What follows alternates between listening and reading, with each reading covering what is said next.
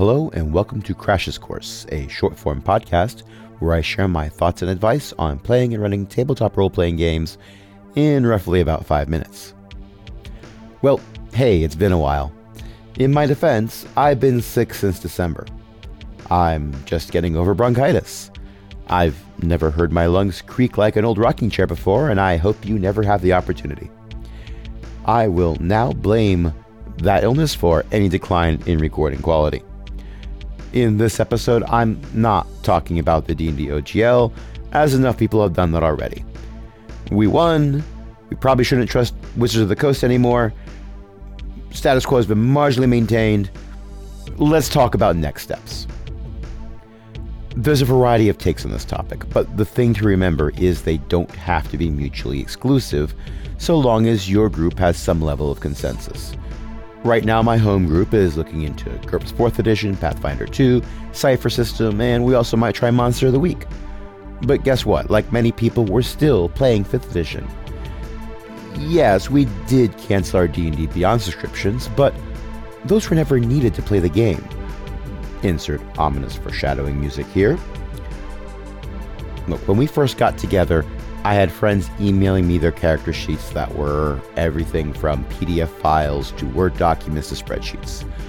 I looked up everything in paper books that were covered in Post-it notes. We kept track of hit points and initiative using scraps of paper, and we rolled actual physical dice. If you're not doing so already, chances are good that you can do the same thing.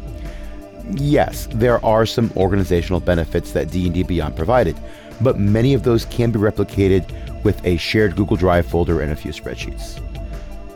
Okay, maybe you don't like Google, that's fair.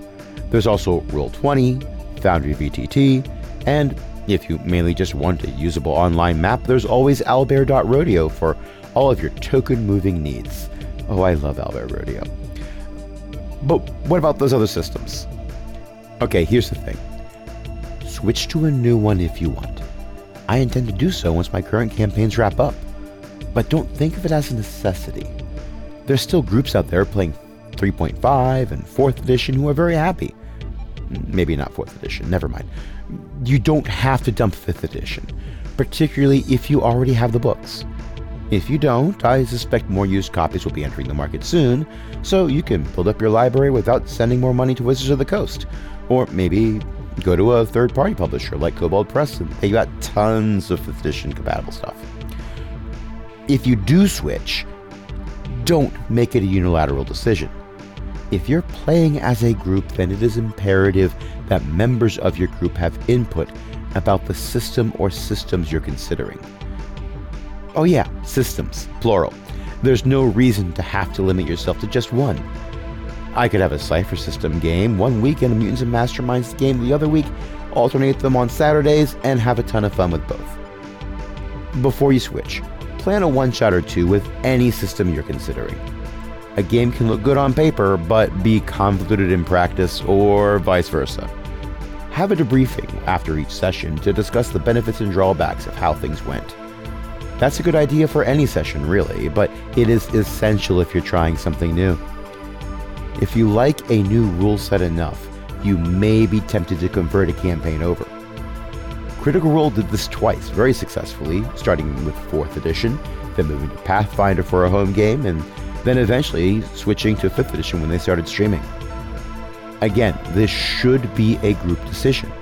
I floated the idea with my home group, and there were some misgivings, as a different system can have a different feel. As much as I love our current campaign setting, I will be creating a new one when we move over to our next system, and I've already got a few ideas.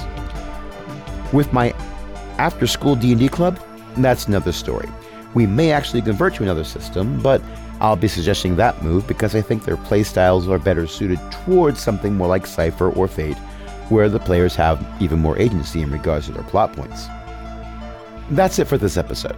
Subscribe to Just This Podcast at is.aaronbsmith.com/@crashescourse, or all of my TTRPG podcasts at aaronbsmith.com/cogwheel. Music is by Jam, and it is Deadly Windmills. You can download it from modarchive.org. It's used with permission because it's public domain. This podcast is distributed under a Creative Commons Attribution Non-Commercial No Derivatives license.